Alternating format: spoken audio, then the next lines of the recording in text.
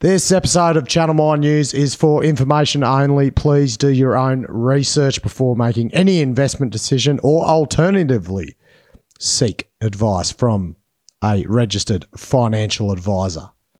Back in the portal. Copy, shift box. I get radio check. Yeah, radio's working fine. Yeah, copy all personnel. Yeah, copy, mate. Yeah, in the vent bag. Yeah, stitch her up there. Thanks, mate. Yeah, right, copy that. Righto, g'day ladies and gents. Welcome to Friday's edition of Channel 9 News. Week 1, Matty Michael here, Life Mine Podcast, the go-to mining news for your ears. Helping all the multitaskers and drivers out there. Hope you've enjoyed it this week. Righto, let's go over what's been happening. ASX 200 sitting at 71.92. US shares rose overnight on jobless claims data. ASX 200's down 100 points week to date. It hasn't moved too much. Aussie dollar sitting at 67.72 US cents, down 0.7 overnight, down from 68.2 cents week to date. Gold sitting at 17.90, pretty flat. Same as iron ore, $107 a tonne. Copper, again, flat at 83.33 US a tonne, $3.85 a pound. Nickel continues its rise, 1.69% up to $28,700 US a tonne, up from $27,100 week to date. So nickel, a quiet little achiever for the week. Now, crude oil's had a bit of a movement. Oil's had more movement than bloody equities this week. So WTI crude oil, that's your West Texas Intermediate, the benchmark for US light oil, $72 US dollars a barrel. It was $75 early last night, and then dove. It's down from $85.50 week to date, down 10%. Now, Brent crude. Now, Brent is your benchmark used for the light oil market in Europe, Africa, and Middle East, pretty much everywhere except from America, sitting at $76.45 US a barrel. So that's dropped 10% this week as well. Now, reasoning for this, we're going to bring in a bit of an expert after this, give a bit of insight. But a lot of analysts are saying all the indicators are saying it should be going up, but it's actually going down. If you take into account there's an oil leak in Nebraska at the moment in the Keystone Pipeline, which goes from Canada down to Cushing, and they don't know how long it's going to take to fix it. So there's going to be a supply issue there, whether that was the dive in end of trade. There's big declines in crude inventories as well. Now, if China comes back online out of COVID zero, they're anticipating that could require another 1 to 1.5 million barrels per day, which should support a rising oil price, but it is still in decline. So for a bit more further analysis on this oil saga and a bit of talk on the macro and the lithium market, I'm going to bring in Tim Weir from Precision Funds Management. How are you, Tim? Not too good today, mate.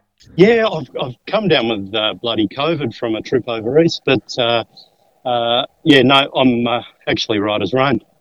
Well, that's good to hear. Good to hear this version's not as bad. Now, mate, went through the macro stuff before. Everything, all the news through the week, up and down, yada, yada, we end up in the bloody same spot. So, but the main one that has moved is both the crude oil prices. So, look, down from, where were we, 80-odd bucks, $85 start of the week. Brent's down to 76. And it seems to be going down when we think it should be going up, with China possibly easing the COVID zero policy. There's a oil leak in Nebraska in the Keystone Pipeline, which would be affecting supply there. But everything's pointing to a lift in the price, but we're going down. What's your sort of take on this whole thing? I think, Matt, whenever you hear the word recession started to be murmured around, it always does spark a bit of negativity. And that has flowed on into the oil price. So, that is going to, I think that rhetoric will really hot up moving into the first quarter of next year, because you'll have rates in the US, probably another 50 basis point rate rise next week in the US. Then you'll have a break in January, and then you'll probably get another 50 basis points in February. And I reckon that's when the recession commentary will start to crank up. So that's sort of playing itself out and putting pressure on the oil price. Now, with the Chinese COVID story, there's a lot of conflicting information out there. with regard to China actually. Are they actually doing anything, or are they still adhering to a zero COVID policy? And it's fair to say the measures that they're putting in place to try and loosen up that policy are pretty lame.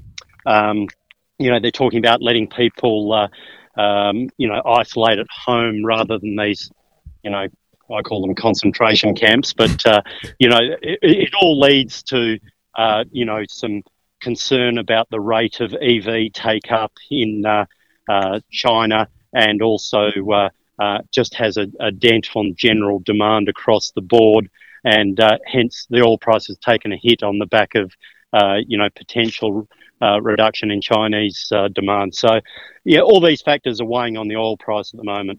So is essentially all the little bits of news coming out this week are being well outweighed by the overall fear of the your UK US recession following these extra rate rises?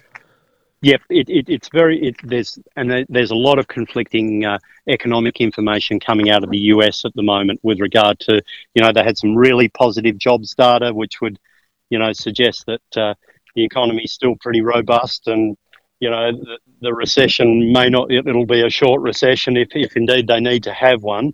But it seems to be overridden by the fact that the Fed seems determined to keep on rising rates, as I said earlier. And ultimately that will lead to, the price to pay for that will be a recession, and it's just a matter of, how hard the hit is. But they're sort of factoring in at the moment that, the demand slowdown is going to kick in, I reckon, in the first quarter of next year, and preempting that into the oil price today. So since you correctly predicted the last Suckers rally, which we noted in one of our previous podcasts, what's your funds like yourself keeping a bit of cash on the sidelines for another potential dip next year if this recession does come to fruition, or what's the outlook there? 100%. Yep. No, definitely, taking a bit off the table. We'll definitely have a strong liquidity position between now and going into end of first quarter next year, in anticipation that you'll also get corporate America starting to report, probably maybe some lower earnings, but also giving some less than optimistic forecasts into the future. And I think that could coincide with the bear market, if you like, that we're supposedly in, sort of probably reaching a bit of a trough around that period of time. And then I reckon it'll prove to be a fantastic buying opportunity, because I'm, proponent for what I think will be a fairly short-lived recession, barring any black swan event. But, I think it'll be short and sharp, and, you'll be starting to look at rate cuts in the sort of, late in the third to fourth quarter of 2023. Now, a bit of lithium while we got you, Weary, bit of a pullback, you'd say, a bit of lithium news, like Widgie Nickel put out their drill results.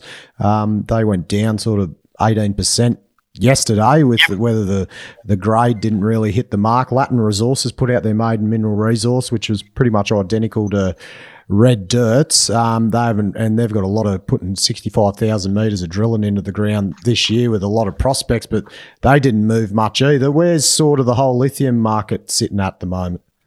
I think from a share market perspective, Matty, it's all got a bit of exhaustion at the moment. It's sort of, all the stocks reached fever pitch there for a while, going back a month or so. And I think it's just, just suffering from a bit of peak cycle. And, I think there's, in anticipation, the market in general will have a breather. There's profit taking, there's cashing up. You're going into obviously the holiday season in Australia, and I think it's just all a bit of a yawn at the moment. The actual underlying lithium price is only remaining strong, and the fundamentals are still pretty robust, despite there being some sort of speculation as to the take up in China. But I think with the sort of even the Red Dirts and the early stage guys, that speculative fizz has really come out of the market a bit. So these stocks will all have a bit of just a bit of a sleep in the process, and I don't think it's a bad thing. And the cream will come to the top because I think the sector's still alive and well, and those that can capitalise from a production perspective on this super profit type scenario that we're seeing at the moment probably still has another good year or two to play out. Is the Core Lithium's the direct shipping contract they sorted the other month? Is that going to be a bit of a theme with a lot of these producers that are going to try and get some quick money out of the ground with direct shipping ore instead of going down the processing side? 100%. I mean, you've said David Flanagan from Red Dirt has already come out and said, that's their aim is to, he's saying they can have direct shipping ore out of Mount Ida in 12 months. And so it makes a lot of sense for these guys. And, he just raised 55 million to go and exhaust that opportunity. So I think it's a smart way of doing it for those that have got an existing real resource that stacks up, get it into the market as soon as possible, get some cash flow, and then let's see if you're in a position in 18 months, 2 years time where you've still got a solid lithium price to go ahead and spend all that capex to build a processing facility on site. No, good stuff, mate. Oh, thanks very much for that insight. No worries. Very much appreciated, mate. Hope you give the lungs a rest and back fight and fit next week. Look, there's just another typical testament to Precision Funds Management, down with COVID, but still have the time and energy to give back to the community. Good on you, Weary. So I hope everyone had a good listen to the AVZ coverage I provided yesterday. Very interesting regarding the biggest lithium deposit by a country mile in the world, biggest hard rock lithium deposit. Pretty intense saga, legal battle over ownership between AVZ and Dathomir, which is a Congolese mining company in the DRC, and also with Jincheng, a Chinese mining company, investment company, claiming ownership as well. So a lot going on there. Arbitration proceedings through the International Chamber of Commerce. So I thought we'd get a bit of further legal analysis on what's going on with the arbitration proceedings. And I've called in Sam Gillis, Senior Associate at Ashurst, to provide this. How are you, Cobber? Yeah, good. Thanks, Matt. Thanks for having me on the podcast. Oh, absolute pleasure, mate. You're actually the first guest of the Modern Channel 9 News over the phone. So congratulations. I'll make a T-shirt for you. Now, this AVZ debacle, mess, saga, whatever you want to call it, two arbitration cases in progress at the moment. If anyone wants a bit more info, go back to yesterday's episode on the AVZ to get the full backstory. But can you give us a bit of context, Sam, on this ICC, International Chamber of Commerce arbitration, and how that works for international disputes like this? Yeah, of course. So the International Chamber of Commerce is exactly as you've described it there. It's an international arbitration process or hearing that's available to companies that kind of have transactions with an international flair with them and cross multiple jurisdictions. And it's often kind of relied upon as being a place to settle disputes where you've got contracting parties that sit in multiple jurisdictions, which is, kind of the similar case we've got here, because we've got AVZ, which is obviously listed on the ASX, and then you've got the involvement of the Democratic Republic of Congo as well, which is probably notorious for not having the most sound legal system. And so that makes it kind of a perfect storm for resorting to the ICC to resolve this particular dispute. And then you've obviously got the second arbitration between AVZ and Jincheng Mining, which is a Chinese-based company. That adds another layer to the onion. Yes, yeah. I mean, you described it perfectly, I think, at the start there. It is an absolute mess. You've got two arbitration proceedings currently on the go, and it sounds as if AVZ will bring a third one.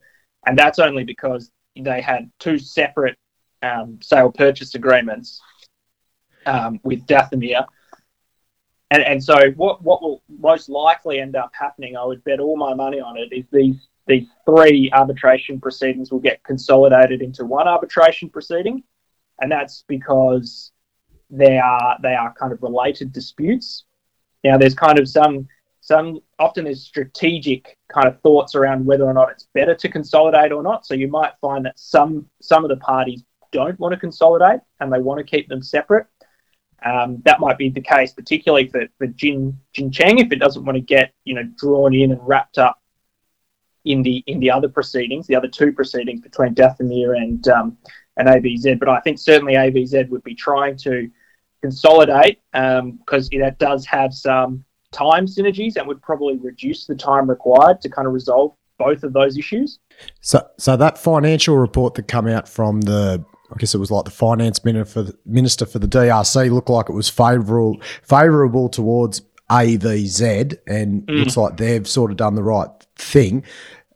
What's in it for both Dathomir and Jin Cheng? Like, are they clutching at straws with the ICC arbitration, or is there a possibility they may get some ownership or there'll be a settlement agreement? Because the longer this goes on, the more shareholder money that's consumed for legal proceedings for the AVZ shareholders. There would be some element of wanting to get it sorted quickly, because it could go on for 2 years, couldn't it? Absolutely, yeah. I mean, these arbitrations, particularly of size, the money we're talking about here, I wouldn't be surprised to see this go on for at least 6 to 12 months, and there's every possibility that it goes on longer. I think the one interesting thing from a legal perspective is this concept of having a statutory right of first refusal. Sounds like it was given under contract, but you've got this statutory position, which is if you don't give that first right of refusal, then any subsequent transaction is null and void. And I was trying to have a dip through what's described as the OHDR Uniform Act rules, which apparently the Democratic Republic of Congo have adopted, which is fascinating. Go DRC. Yeah. Well, apparently, this is news to me, them and 16 other African nations have adopted these uniform laws. And I suppose it's in an attempt to try and encourage cross-border investment and things like that, so that you've got some guarantees. But there is some really interesting stuff here. This part about, your transaction being null and void if you don't offer the right of first refusal is one in particular that's very interesting. And I think certainly it's kind of hard to, if the shares have really been transferred to Jin Cheng, for example, that particular holding, I think AVZ is going to have a very difficult time clawing those shares back, even if it is trying to rely on this kind of uniform act, and that's because the transfer has happened. So I think what they'll have to demonstrate in that situation, if they wanted to claw the shares back as their remedy, they would have to demonstrate that Jin Cheng kind of knew about the right of first refusal and therefore didn't enter into the contract as a what we call a bona fide purchaser, which is like a purchaser of good consciousness in many ways. It doesn't sound like there's much good consciousness going on in this whole saga. Now, do you think this stock will remain suspended in trading for until these arbitration proceedings are all completed? I'm not actually much of an expert on ASX listing rules, so I'm not sure, but certainly it's because of the size of that project. You mentioned it on the podcast yesterday. It's something like the second biggest lithium mine. It's the biggest. It's the biggest. It's the second highest grade, but it's the biggest in tonnage and resource by an absolute country mile. Huge. Yeah, and given AVZ's current share position, they're trading at 50 cents when they closed in May. Is that right? 78. I'm pretty sure. 78 cents. Yep. So it's $2.5 billion company, but they were up to about $4 billion at their peak before the bloody shit hit the fan. Because it's going to have such an impact on their share price, it's quite possible that they wouldn't be able to resume trading until they have an answer. From my personal view is that while the arbitration proceedings continue, I think there's a strong possibility that the parties will try to get together and settle it on the side, and then discontinue the arbitration proceedings. I think that would be probably if they can get something that seems fair and reasonable, that would probably be the best outcome for AVZ, because then they would be able to relist and kind of get on with their business. And, it might seem unlikely, but maybe even work together with Jinqing, but that wouldn't exactly be a match made in heaven, would it? Well, isn't it? Jealousy's a curse, isn't it? Because this everyone wants a piece of this resource, no matter what it takes. So, and there's probably a lot of nervous shareholders awaiting what happens with their suspended shares currently. Mate, that's a great sum up. Thanks so much for providing a bit of expert analysis, mate, and we'll definitely be. You're now officially Life of Mine's legal guru. So you will be back on. Really appreciate that, mate. Have a good weekend. Not a problem. Thanks for having me again, Matt. Now, another interesting piece of information that we forgot to mention in that Sam dug up was a sole arbitrator was appointed for this ICC hearing, which is actually pretty unusual. Normally it's a panel of arbitrators. So when you've got a sole arbitrator, there's obviously a lot of pressure on them to make a decision. They might, and depending on their background, it might influence the way the decision goes. So that's another little interesting aspect. Now that we're all over AVZ, I'll keep yous all posted as the news flow comes in. Very interesting. Righto, let's get into a bit of mining news. This one came out yesterday. I didn't get time to chuck it in. Latin Resources, ticker LRS, released its maiden mineral resource estimate for the Colina lithium deposit. So this is part of its flagship Salinas lithium project in Brazil. Now, Latin Resources trading at 13 cents, market cap 264 mil. They're up to 21 cents earlier in the year. Now, they're sitting pretty flat today. Now, this maiden mineral resource, 13.3 million tonne at 1.2% lithium oxide, indicated and inferred. Most of it is inferred. 11.2 million tonne is inferred, and 2 and a bit million tonne is indicated.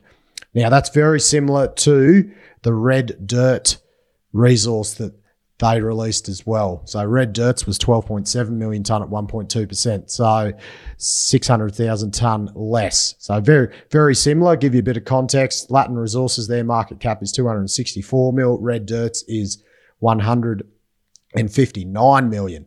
Latin Resources, they've got 29 million in the bank at the end of September quarter. So, and they're going to need that for all the drilling that's coming up, which I'll go through. So, plenty of upside at this, according to the announcement, because recent drilling at the Colina West prospect is 500 metres to the west of the Colina deposit that's just had the resource released, showing numerous thick, high-grade spodumene hits. It looks a bit more deeper, bigger, more veiny, not as continuous, just looking at the cross-section, but there's plenty of upside at that deposit as well. So that'll be the next cab off the rank. So aggressive 65,000 metre drilling campaign planned for 2023 with the addition of 4 more drilling rigs to have a total of 8 on site designed to fast-track the rapid resource growth at Colina and Colina West and underpin a rapid move towards future development. Now, looking at the cross-section, so the Colina deposit, as I said, looks a bit more uniform, whereas the Colina West looks like a lot more stringer veins over the intersections of 1.8 meters, 2.2, 2.7. So the question I have for people out there, if anyone is experts on this, because my understanding is that with lithium, dilution is the biggest factor in extraction. Due to lithium, the lithium has to be as pure as possible to get battery-grade lithium. The spodumene has to be as undiluted as possible. So I would assume that veiny deposits like this one, if you do see it, comes a lot of, harder work to ensure that dilution is controlled. And if anyone's got some information on the progress of ore sorting technology, how this is going, whether that's feasible, happening, please let us know. I'd love to hear about it. But that's something that has to be considered with lithium extraction is control of dilution, which when you're dealing with 1 to 2 metre veins, stringers, that would be an issue. So I look forward to hearing a bit of feedback on that, people.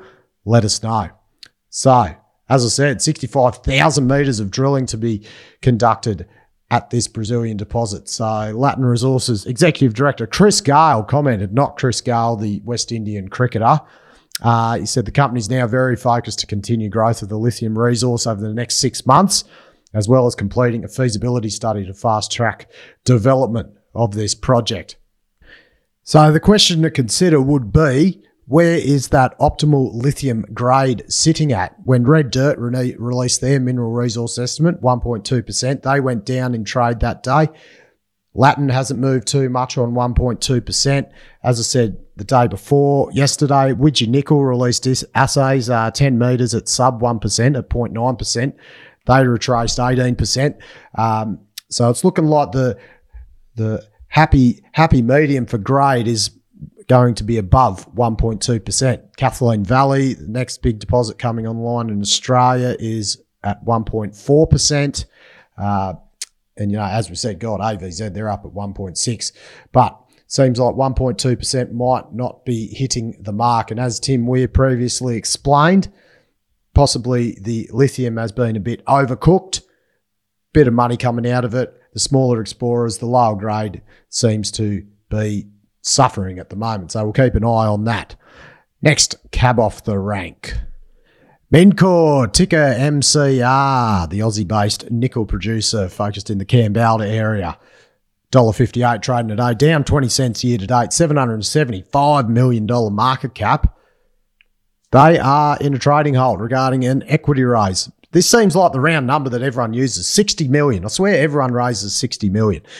55 million in a fully underwritten placement and 5 million for a share purchase plan. So eligible Aussie and Kiwi shareholders are able to purchase up to $30,000 worth of shares. Offer price at $1.39, which is a 14.4% discount. Now, the use of these funds will be going towards accelerating development into the Golden Mile deposit, which is at the Kambalda North, which is originally known as Longshaft. Accelerate underground diamond drilling at Cassini. That's their high-grade flagship project, you'd say. I assume it's their flagship project. And strengthen and de-risk the balance sheet. Another one that they all say. So that's $60 million. They've got that $30 million in the bank at the end of November. So from that 90 mil, 20 million's going into the Golden Mile development and 25 going into the Cassini acceleration of exploration. 50 million left over for working capital. And so let's go over, I guess, what Northern Operations and Cassini are all about. Let's give you a bit of context. So the Golden Mile lode sits looking at the cross section here, I haven't been underground there, sits adjacent to the long existing reserve, which has got the long shaft. Then you've got the Durkin North further out from that, and there's an existing connection between Long and Durkin. So Golden Mile sits in the middle. So it looks like they're going to attack it from above and below, incline and decline. Looks like it's connecting from the cross section. So Longshaft has been notorious for poor ground conditions and high seismicity. It's a very old, deep mine. There's old workings everywhere, been opened up everywhere, had a reputation for it, though this Golden Mile lode is off to the side. It's adjacent to all those workings. So I'd be interested to know from a geotechnical standpoint if it's out in fresh virgin area adjacent to the old long existing reserve and all the old stopes there, if that will be geotechnically better for the seismic pressure. It is still deep, but will that be better for seismic pressure? Something to take into consideration. So pure speculation. It looks like they're attacking it from top and bottom, incline and decline, coming off the Durkin North existing link, and there's already existing vent infrastructure in there. So that'll be what's happening at the long side of things. Now for Cassini, the company has secured a third underground diamond drill rig for Cassini, and they want to enable drilling Cassini targets that will commence in January, well ahead of schedule. So they've got some high-quality targets. First round of drilling will be targeting the CS4 and CS5 ore bodies, the upper portions of that, which are at the bottom of Cassini, which are still open at depth. The Cassini Resources, 58.2 thousand tonne of contained nickel. I'll go over the resources later. After that, they're going to then go target Cassini North, which is well adjacent to their new area. So potential for increased resource at the Cassini operations. So to go over the resources and reserves for Mincor, so they've actually got reserves. Cassini, that's the biggest, 1.2 million tonne at 3.3% nickel. As I said, that's their high grade operation for 39,500 tonnes of nickel. Long existing reserves, 136,000 tonne at 3.6% nickel, so there's about 5,000 there. Now, LN04A, so that is the Golden Mile initial load, 475,000 tonne at 2.6% for 12,500. So then the Durkin North is 736,000 at 2.3%. So the higher grade Cassini is the higher grade operation, then the grade does drop off for the Golden Mile and Durkin North operations. So total in reserve, including Mytel and Burnett, they've got 2.96 million tonne at 2.8% nickel for 83,800 contained nickel tonnes in reserves. They've got a lot more in resource as well, but that is the actual reserve, mineable reserves number. So for those of you that don't know, we talk resources and we talk reserves. So resources are either indicated, inferred, or measured. Measured is the highest level of confidence. Inferred is the least level of confidence based on the drill data. Now, that says what is in the ground, no matter what shape it is. Whereas then when you go to a reserve, that is when you put mineable shapes around it and determine the actual extractable piece of ore that you can take out. That is the reserve. So the reserve is always less than the resource. The resource is all the metal that's in there. Once you put shapes around it, because due to irregular shapes, you mightn't take one section because you might have to mine 10 times the amount of waste just to get that bit of ore, and it mightn't be economical. So a reserve, when we talk reserves, that is the most confident number for what is actually going to come out of the ground compared to resources. Now, the reserves are either proved or probable. So proved is the most highly confident, probable is lesser confident of the two. So all of the reserves for Mincor, besides 19,000 tonne at Mytel, are probable. So they're all probable. So 2.94 million tonne at 2.8% nickel is the probable reserve. So there you go, a bit of the old engineering. The engineering did pay off eventually. So it's all coming back. Jumbo engineering, it all served a purpose for podcasting. Who would have thought? Right, everyone. I hope you enjoyed that. Thanks very much to Weary and Gilly for coming on and giving a bit of expert analysis. Hope you all have a great weekend. Thanks again I want to say thanks to Eric Samuel, founder of Ride the Wave, for first putting the challenge down for AZZ, but he also sent a bit of feedback on the episodes, a few little things that he'd like to hear about, maybe a bit of improvements, different way to say things, and hopefully I've adopted a bit of that today. So stuff like that, I absolutely love. So if you reckon it's shit, or reckon if there's other things I can improve on or that you'd like to hear worded differently, please send them through. I'm all ears. Feedback is how this ship is going to sail into the sunset. How good is it? Right, everyone. Have a good weekend. Talk to you on Monday.